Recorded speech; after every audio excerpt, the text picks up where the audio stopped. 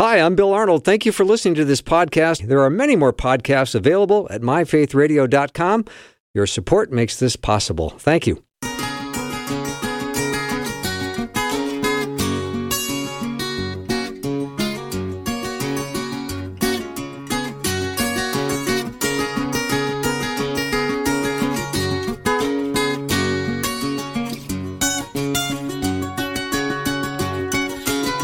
And a warm welcome to the afternoon show.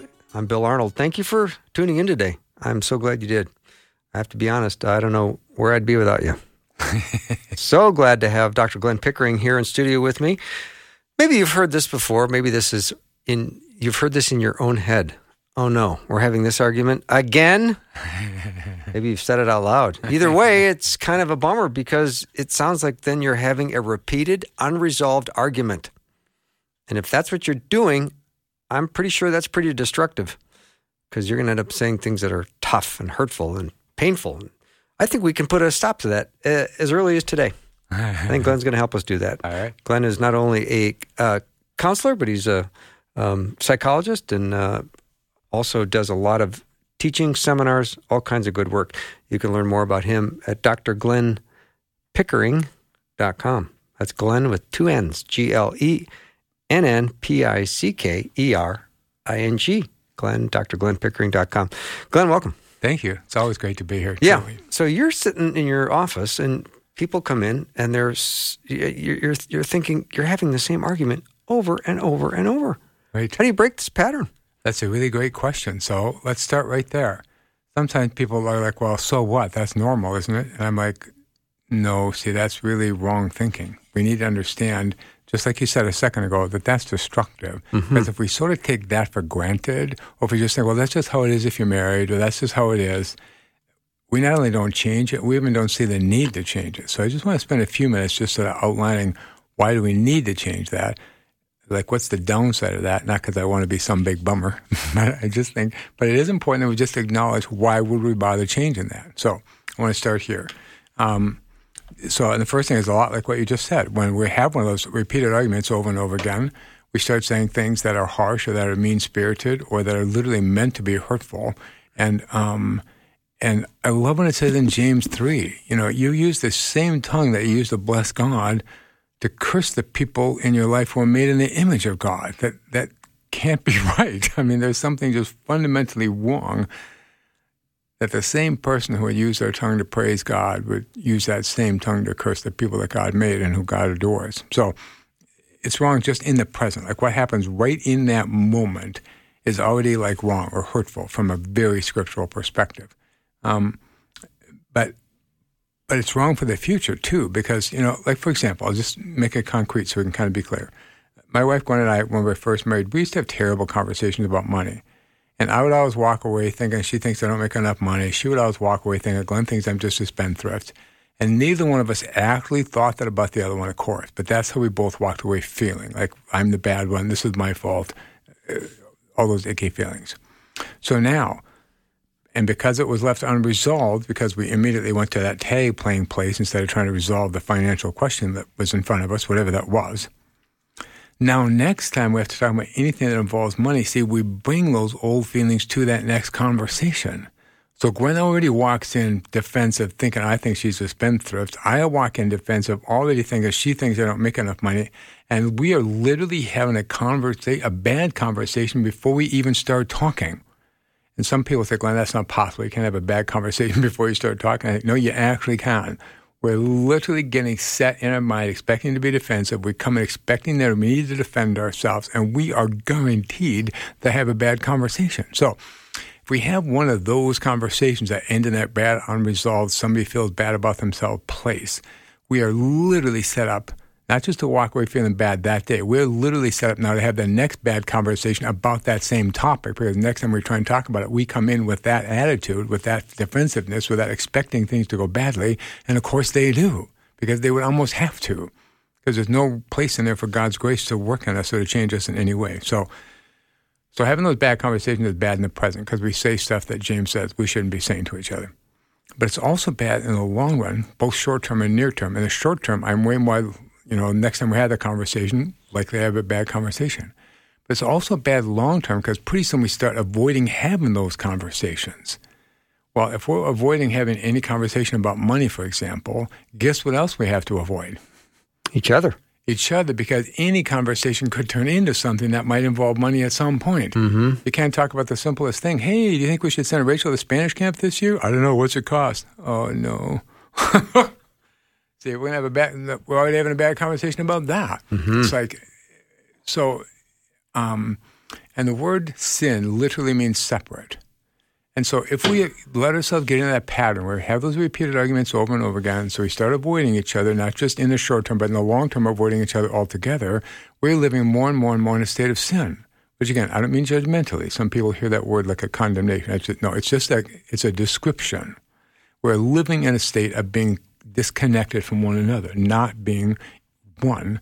And that is really, really hurtful to any relationship. So we need to understand, we let ourselves get pulled into that conversation. We're hurting that person right now, and we're hurting the relationship short-term and long-term to the point where if we keep it up, it will literally destroy the relationship. Mm-hmm.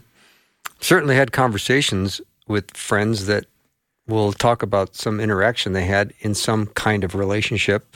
Right. And their response was, I'm never doing that again. Right, exactly. And boy, the wall goes up, and you realize that a lot of black and white behavior is happening. Right. And it's not building a bridge, is it, Glenn? No, it's doing exactly the opposite. Yeah. And one of the things that we see in nature, if you start a rock rolling down a hill and you don't stop it, it doesn't just keep going down the hill, it goes down the hill faster and faster. Mm-hmm.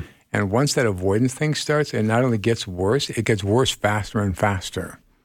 And it's subtle at first and then really, really not subtle. Mm-hmm. But you've got a whole lifetime, perhaps, or decades of experience with someone. Right. And you understand how they operate, how they think, right. Yep. And how do you even suspend that for 5 minutes if you're trying to listen in a fresh way? I honestly don't think it's humanly possible, okay. Which is why it's really helpful to be Christian in this state, in this kind of situation. Because one of the things Gwen and I found is to have any conversation about money, even if it was a short one, we beforehand, and I so bless Gwen for being willing to do this with me, we'd hold hands, we'd ask God to help us see the other one as they actually are, not as whatever bad image we had in our mind of them. Mm-hmm. We ask God to help us have a loving conversation, and the instant we could even just do one loving thing, we'd get up and go to something else because we knew we probably could only do that for a little bit at a time. But there was still a victory, and we would hold hands and we'd pray for each other. We'd thank each other afterwards. We'd thank God for helping us because we knew our own ego was not going to heal that wound. Mm-hmm. Boy, when you talk about the now and the future, Glenn, with the future being more avoidance, and the further you drift and apart, the absolute worse it's going to be. And I would imagine this is a template for other areas of communication that's just going to make not only the money issue bad, but other things, because you're establishing a new pattern of skirting around, avoiding. Yep.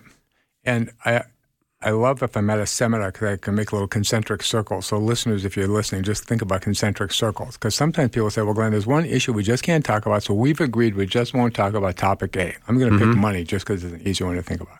We just don't talk about money. So we have separate checking accounts. We do our money separately. We pay for things separately. So that way we never have to talk about money.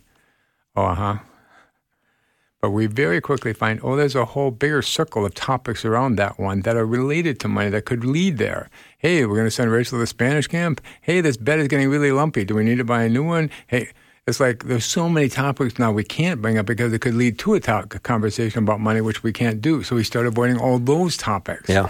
Well, then there's another concentric circle outside of that one. Hey, I saw a friend of mine got a new chair. Oh, that reminds me of the bed. Oh, the bed is lumpy. Oh, that's about money. I mean, it's like we just realize eventually there start to become this incredibly long list of things we can't talk about. And pretty soon we're only talking about the weather or the Minnesota Twins' lack of starting pitching. So, so that avoidance thing just literally starts to take over the relationship. Mm-hmm.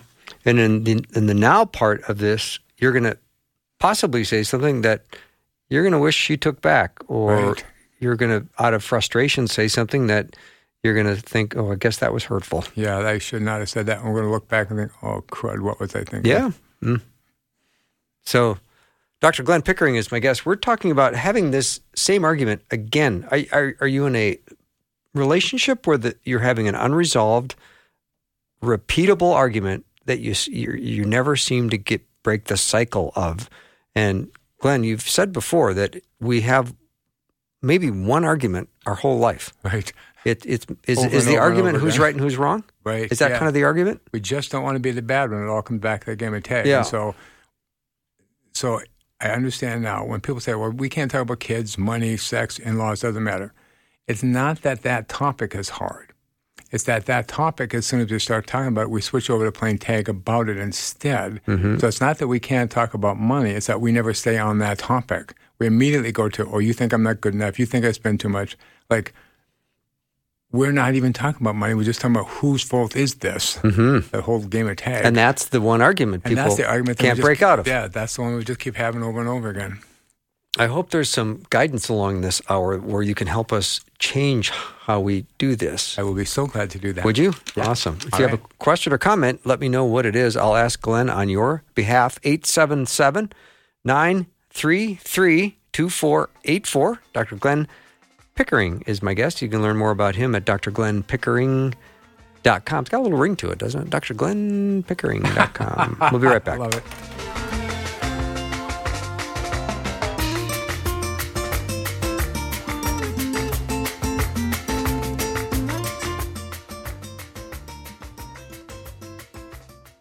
He entered Jerusalem like a king on Palm Sunday. By Friday, he was dead and hanging on a cross. Discover what really happened when you join Faith Radio's Reading the Bible Together Holy Week study. Walk with Jesus to the cross, carry him to the grave, and rise again in victory. Get your free study guide and access to the podcast by signing up now at myfaithradio.com.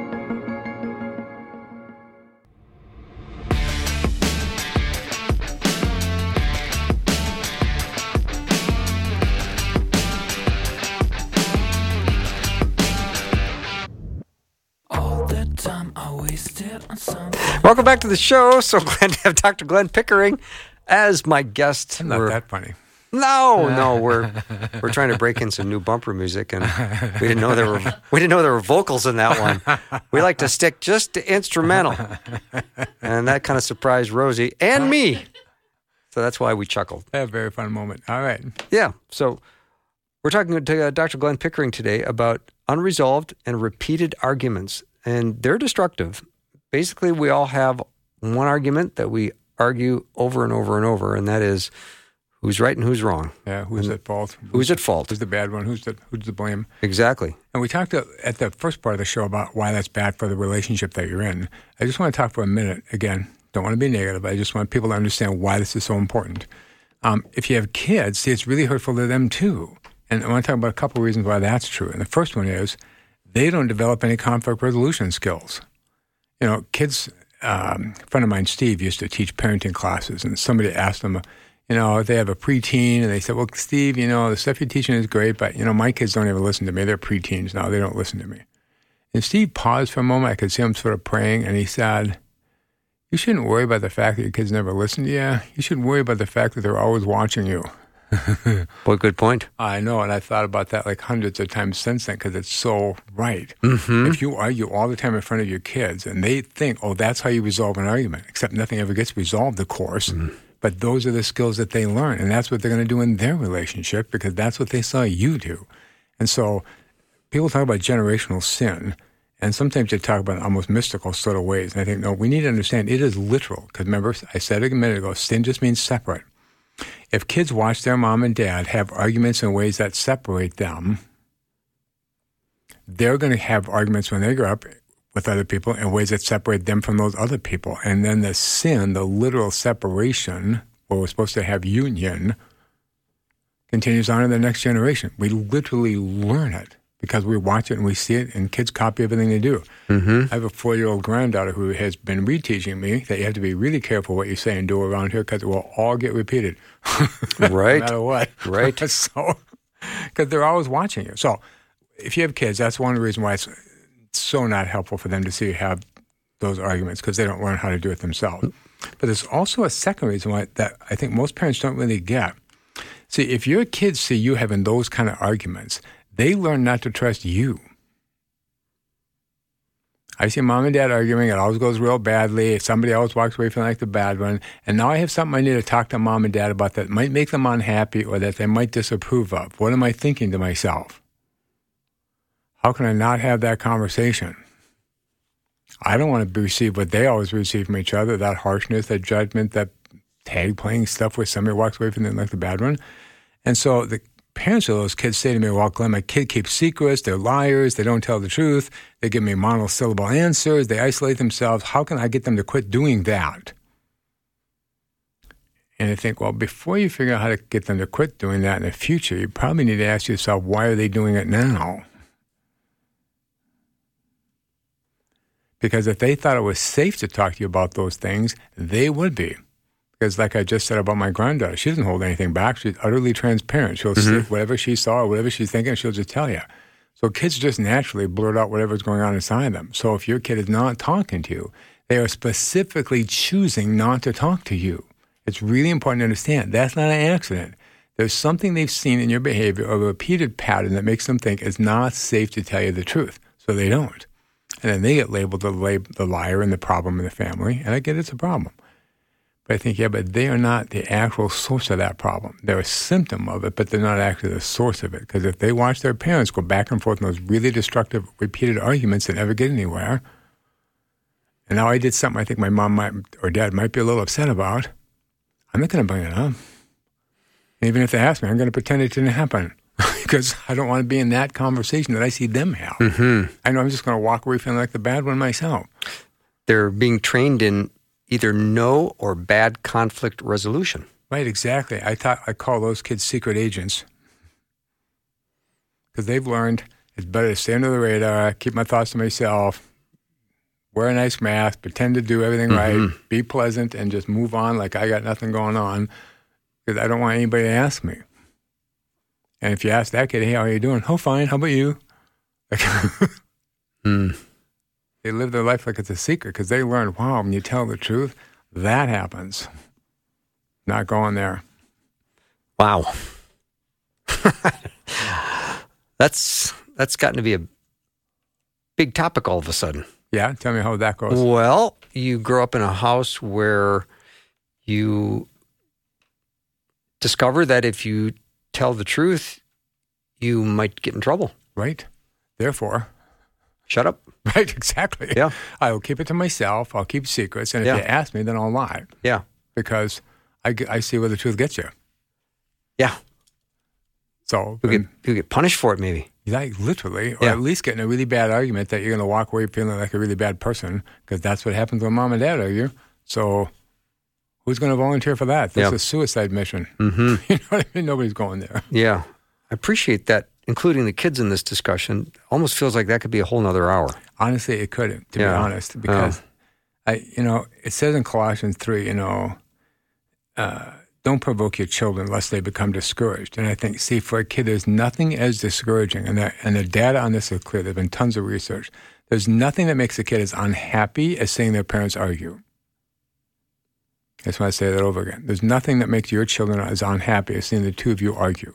That makes them feel utterly unsafe. And so when it says, don't provoke your children lest they become discouraged, see, if they see you do that, they do get discouraged because life feels sort of hopeless.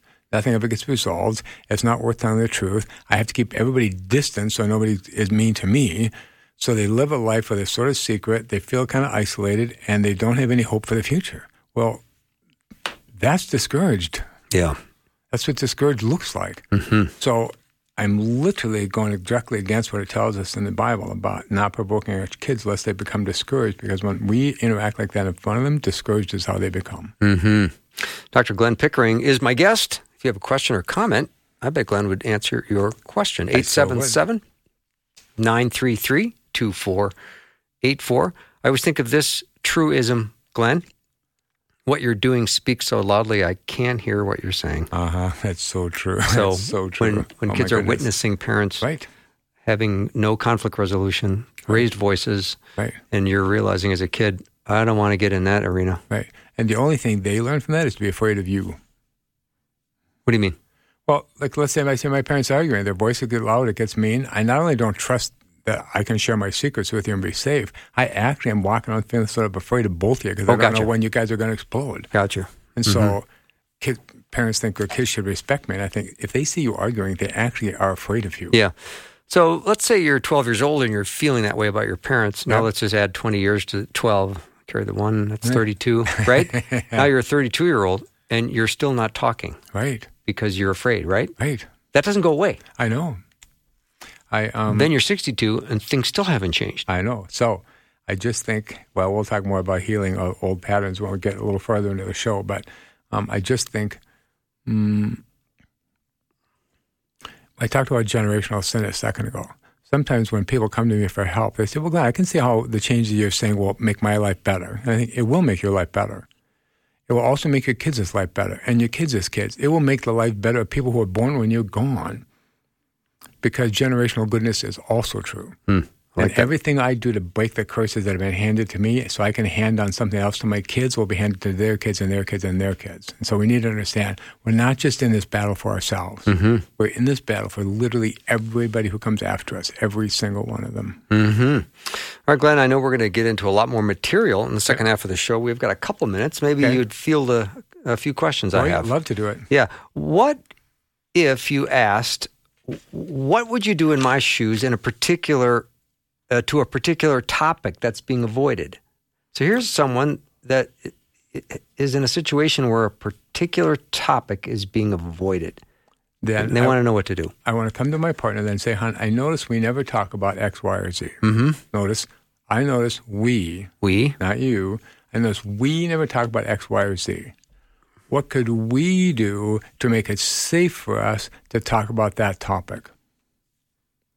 And when the person looks at you blankly, you might think about just what I talked about with Gwen, like holding hands, praying over each other ahead of time, listening carefully, repeating what the other person said instead of responding with your thoughts. What are the things we could do very specifically and concretely so that we could actually have a conversation about that topic that was loving instead of hurtful? Some risk there, right? Yeah, absolutely. No risk, no reward. Right, but there's also no blame. No, you're doing it wrong. Yeah. Always. I see we have that pattern. I'm wondering how we could do it. Like maybe here's something maybe we could do differently together. Yeah. And it's so important that be your mindset, not just your words, your actual thinking. We have to do this better. How does it work out, Glenn, when what you're saying sounds like blame? Because it is. Doesn't work out well, does it?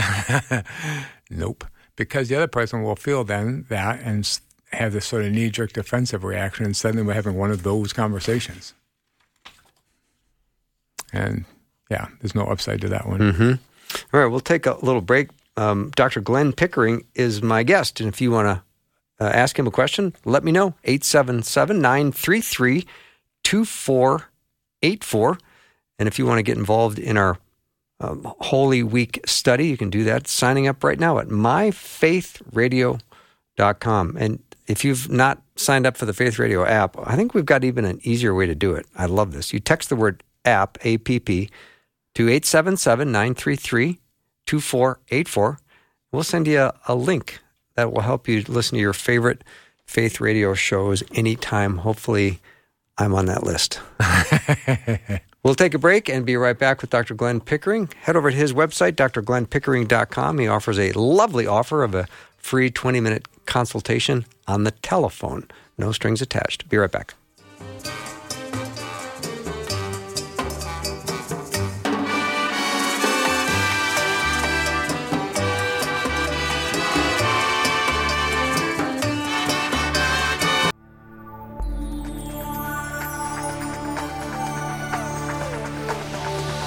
It's the afternoon show with Bill Arnold. Prime time, drive time. Let's get it started. Jump in your car. Yeah. What's for dinner? Hey. It's the afternoon show with Bill Arnold. We're having this argument again. This argument? Seems like there's like one argument out there. Yep. And it's who's right and who doesn't want to be wrong. Right, Am I saying that right, Glenn? Who's not the bad one. Who's not the bad one, yeah. Right. And that is the core of a lot of destructive arguments. Right. And we're trying to figure out a way to navigate through this so we can change and break patterns. But in order to do that, Glenn, I think we first have to see it, don't we? It's so true that all of us grew up in families that have certain struggles, but because they had those struggles and that was our family, we think it's normal. We actually have to step back and think, oh, I get it. Yeah. This is really not how it's supposed to be. And not even meanly or cynically. I just really get. We grew up in certain ways. We take that for granted. And then somebody like Glenn Pickering comes along and says, hey, if you have the same arguments over and over again, it's really destructive. It's bad for you and for the kids. And somebody says, oh, well, that's how everybody is. It's like, no, it's not. I get that's how it always has been for you. It's not how it is. And so first we just have to be at that place where we can think, wow, this really isn't right. But again, see, we have to be careful about that because then we so often then go to condemnation. We just have to remember that there is no condemnation in Christ. When God shows me some part of my life that needs to be transformed, there's no judgment, there's no condemnation. The God who loves me, the steadfast love, loved me when I was making those mistakes, loves me now when I'm seeing that mistake, and will love me continually as I try and get better at not making that mistake. I mean, that never changes. We just have to remember that so clearly. Otherwise, we just go to that shame place and we think we're the bad one. Well, that's not helpful. So it's important if you have these repeated arguments to just think, oh, I get it. We do this thing that's really, really, really not helpful to us. Right. I want you to see it clearly, literally without judgment, because that's how God sees it. Totally clearly, no judgment. So, Glenn, I can't change what I don't see? Right. Say more about that. Well, when we get convicted about something and God shows us a part of our life that has to change, we get, I think, what I talked about a second ago. We get total clarity with no condemnation. It's like, oh, I see that now. I see clearly, oh, right. Like God showed me a long time ago that I wasn't very welcoming to people, which was a little shocking to me, but I could see it was true.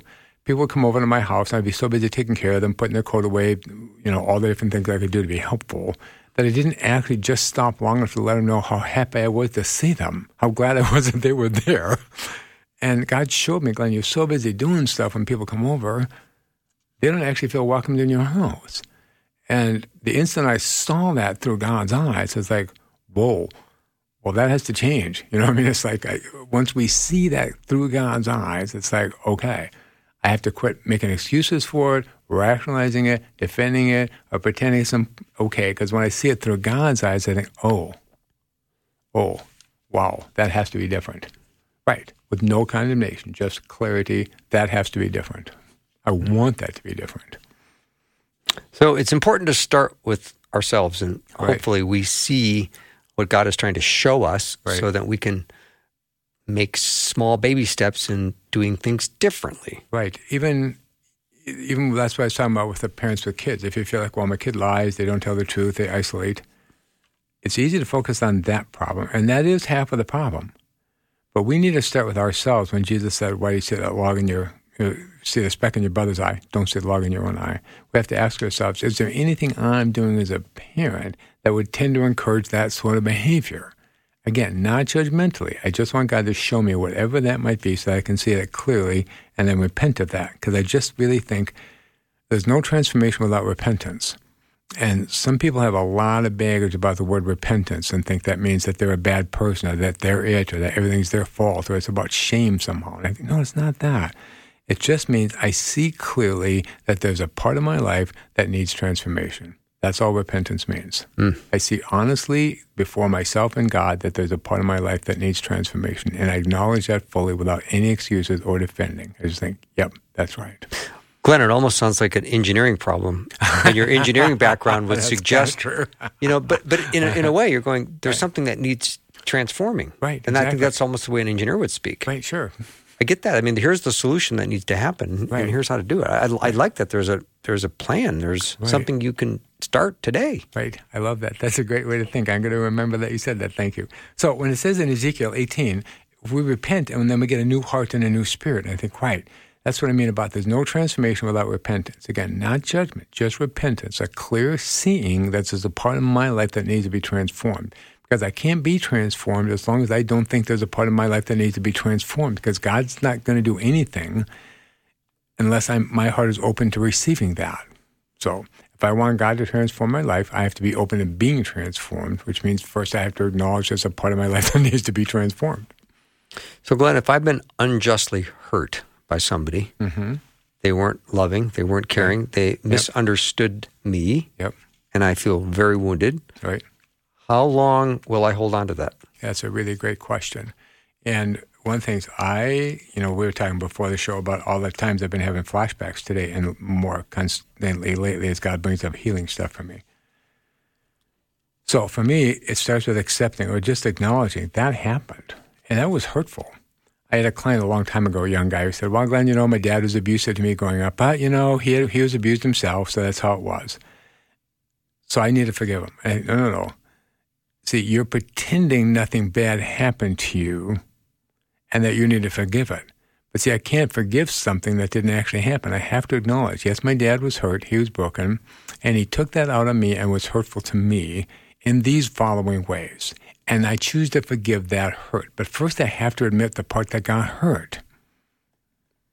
Otherwise, I'm forgiving something I'm pretending didn't happen. Well, that doesn't make any sense.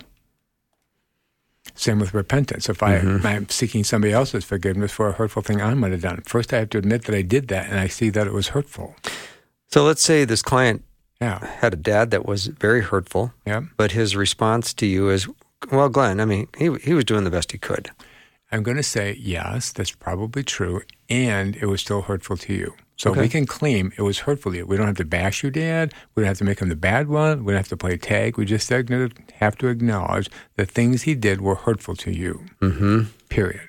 We don't have to be mean to him. We just have to claim the truth because the truth does set us free. And he did things that were hurtful to you, and there's a freedom that just stands in saying, yes, that happened.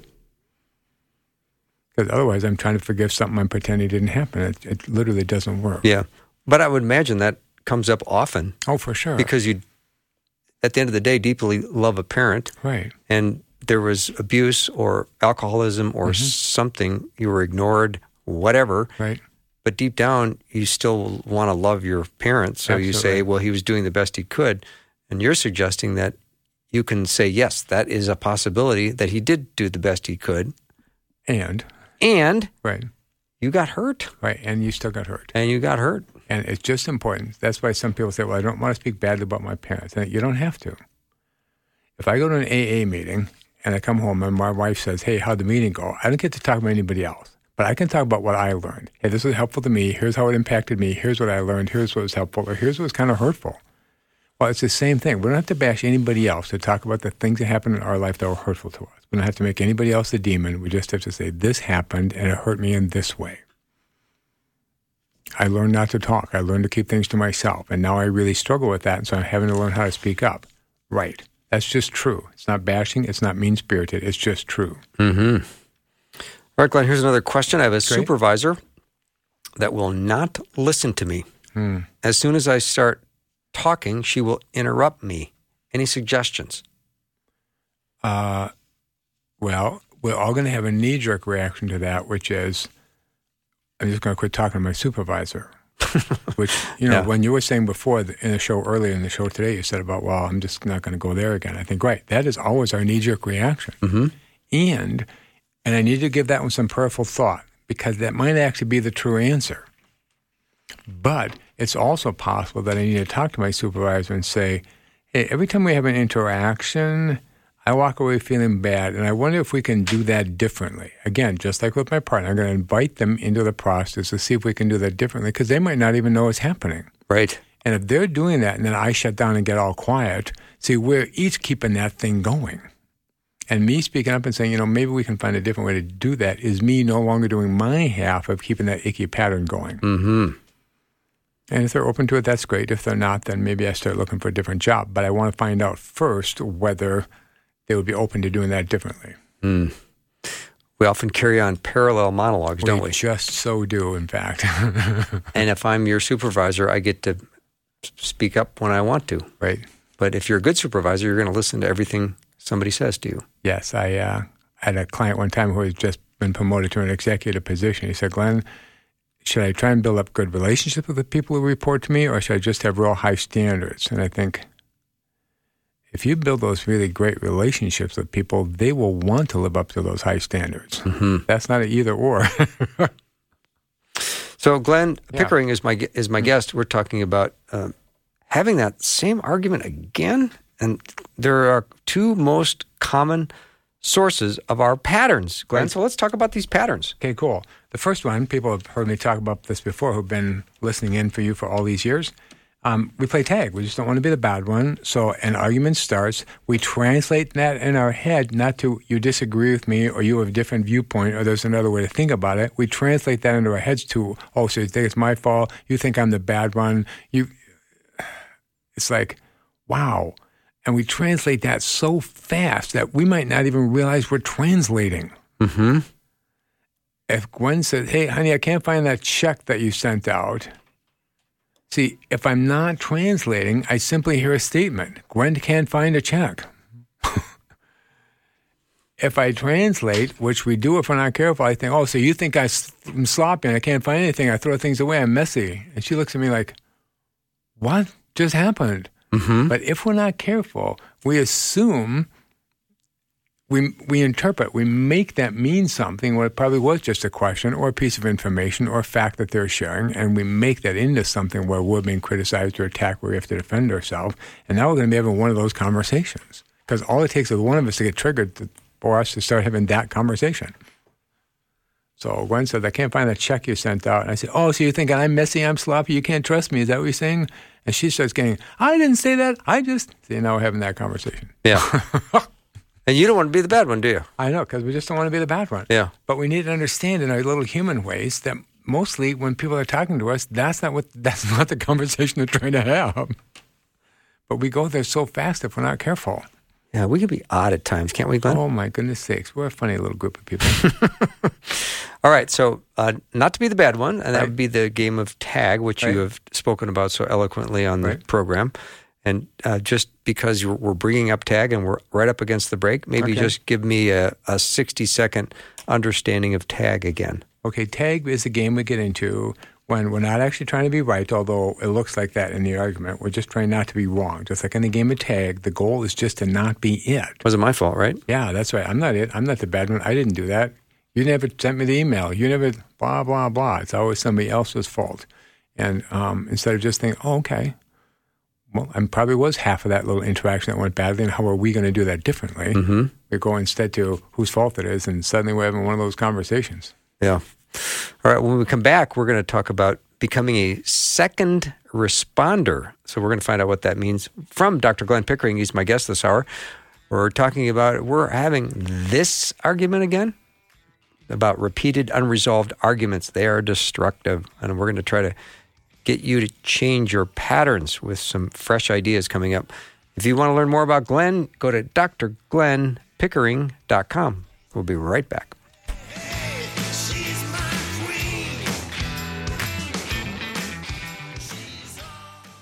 Faith Radio and Afternoons with Bill podcasts are available because of listener support. If you are a supporter, thank you so much. Becoming a supporter today by visiting myfaithradio.com.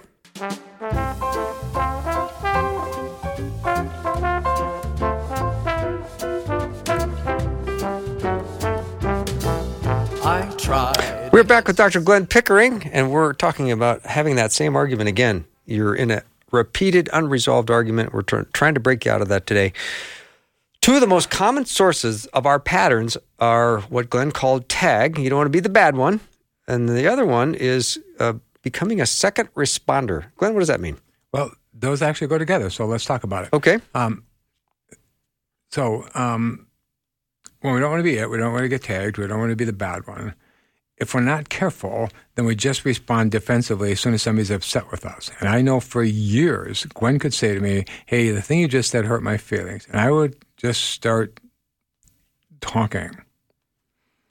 So all my reactions were knee-jerk reactions. Well, I was just being funny. You shouldn't take it so seriously. Blah, blah, blah, blah, blah. Oh, my gosh. Defending, blah, blah, blah. But see, when we get triggered in that game of tag, which is a fearful game, we're afraid of being the bad one, afraid of being it. And fear makes us really self-centered. Doesn't mean we're self-centered people. It means when we're caught up in fear, we're so busy protecting ourselves, we not only don't take care of the other person in the conversation, we don't even actually see them. We see a gigantic pain in our neck or a problem or a source of irritation, but we don't see them. If that makes any sense. It does. And so If I'm going to become a second responder, that means I have to find a way to override those knee-jerk reactions, which we all have, to protect ourselves, when the truth is, I don't need to be protected. We're engraved in God's palm, it says in Isaiah 49. We're already okay. I literally don't need to be defended. I need no defense. Not because I'm special, but because I'm not, because it's true for all of us. God has us in his hand. So I don't need to defend myself. I've already been justified. God has already declared that I'm good in his sight. So I can go from that place.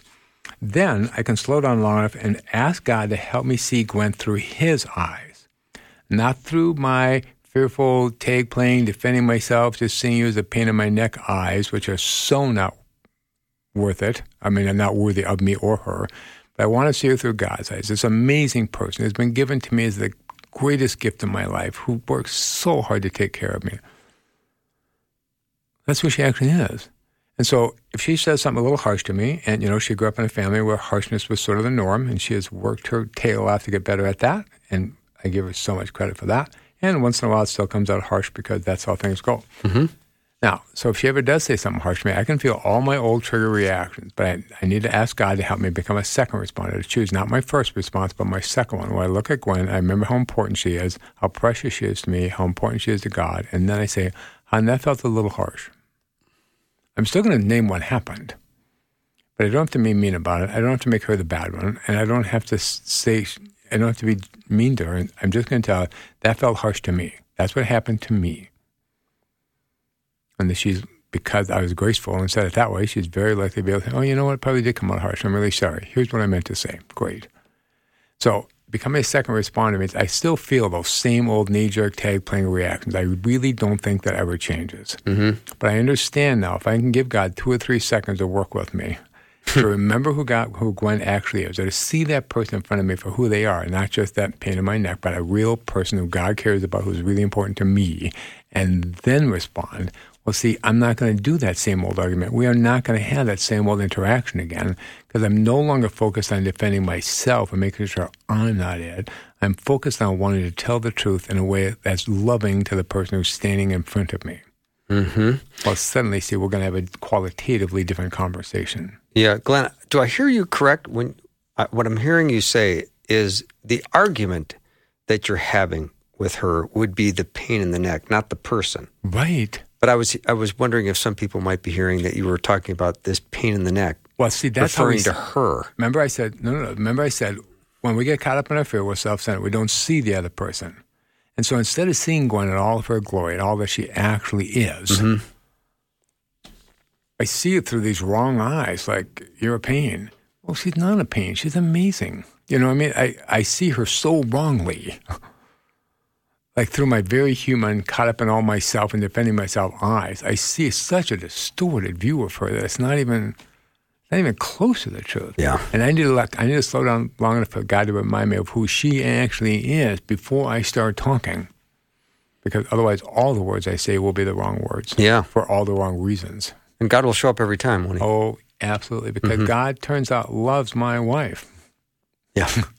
Wants me to treat her great.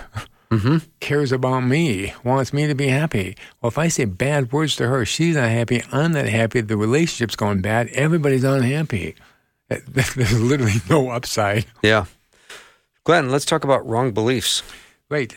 Now, so I talked about how there are 2 common sources of our bad patterns where we get in those arguments. One is that we play tag, and the second one is that we get triggered sometimes.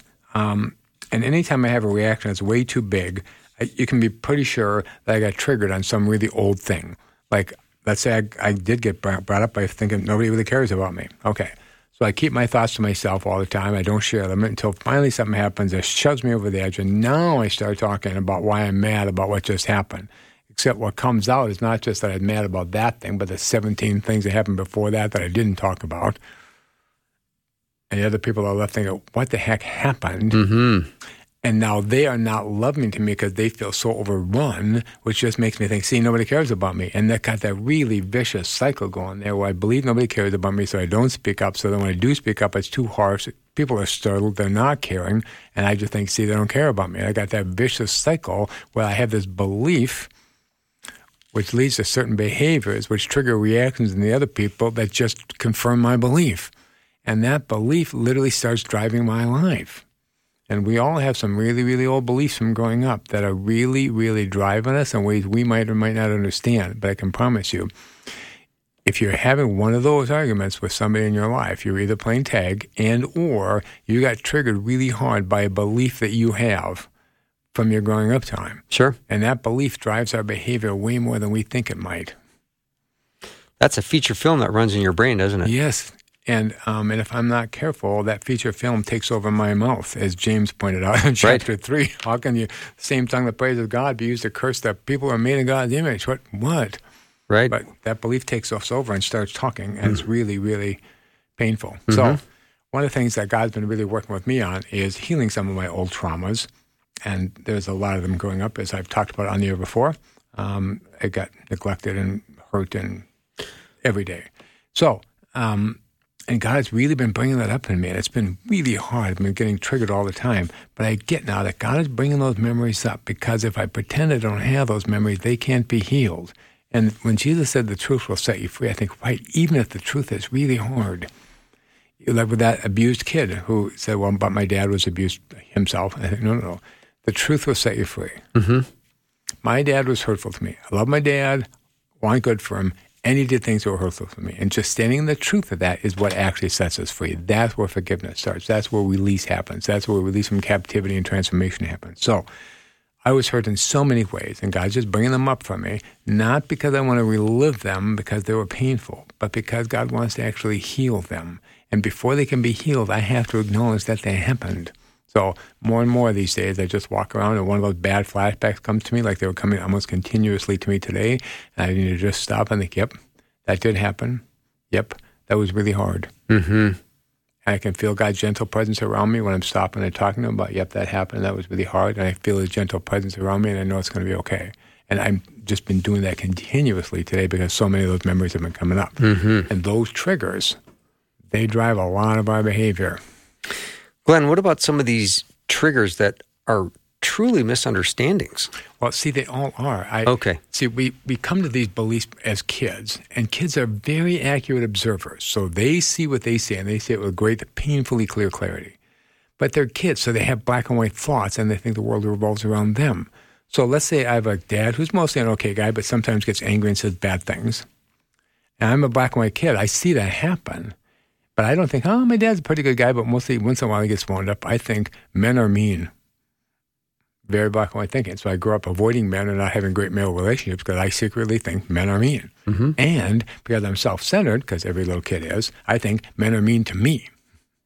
And so I avoid relationships with guys because my belief is men are mean to me. And unless I start challenging that belief, unless I see that I have it and start challenging it and developing relationships with guys that have depth and meaning to them, that belief will keep running my life. And I will have repeated conversations over and over again because that belief drives me. So I'm always looking for data that, quote unquote, proves that I'm right, that men are mean. Can't trust them. And you'll hear me saying that sentence 100 times in a year because that's a belief I have, and it comes out at those hard times. And that just creates those repeated interactions. So we need to quit playing tag, and we need to let God heal those parts of us that have been hurt. Again, no judgment. That little kid didn't do anything to deserve that. So I didn't deserve to have that person be mean to me, so I don't want to go there. But I just want to acknowledge that that happened, that I didn't make that up, that I have that thought for a reason, and the guy asked God to help me let go of that thought and replace it by things that are more true, which is that I have tons of people in my life who are incredibly graceful and caring to me. Great hour. Glenn, thank you for bringing this to our attention, helping us to see our repeated unresolved arguments that we're having in a fresh way. Don't play tag. Learn to become a second responder and be careful of your triggers and your wrong beliefs that are living in your head because they will bring about a bad response. Right, every time. All right. So thank you for that. Carry that takeaway. I've got in a brown paper bag I can take home with me, and I can sort that on the kitchen table. All right. And I can look at it and review it again.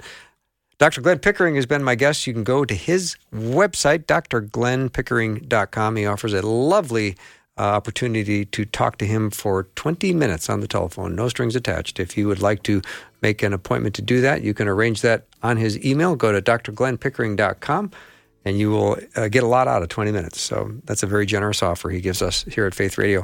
We'll take a break. When we come back, we're going to continue our Red Word series. Boy, do I have a special guest for that. I can hardly wait. Thanks for listening. Programming like this is made available through your support.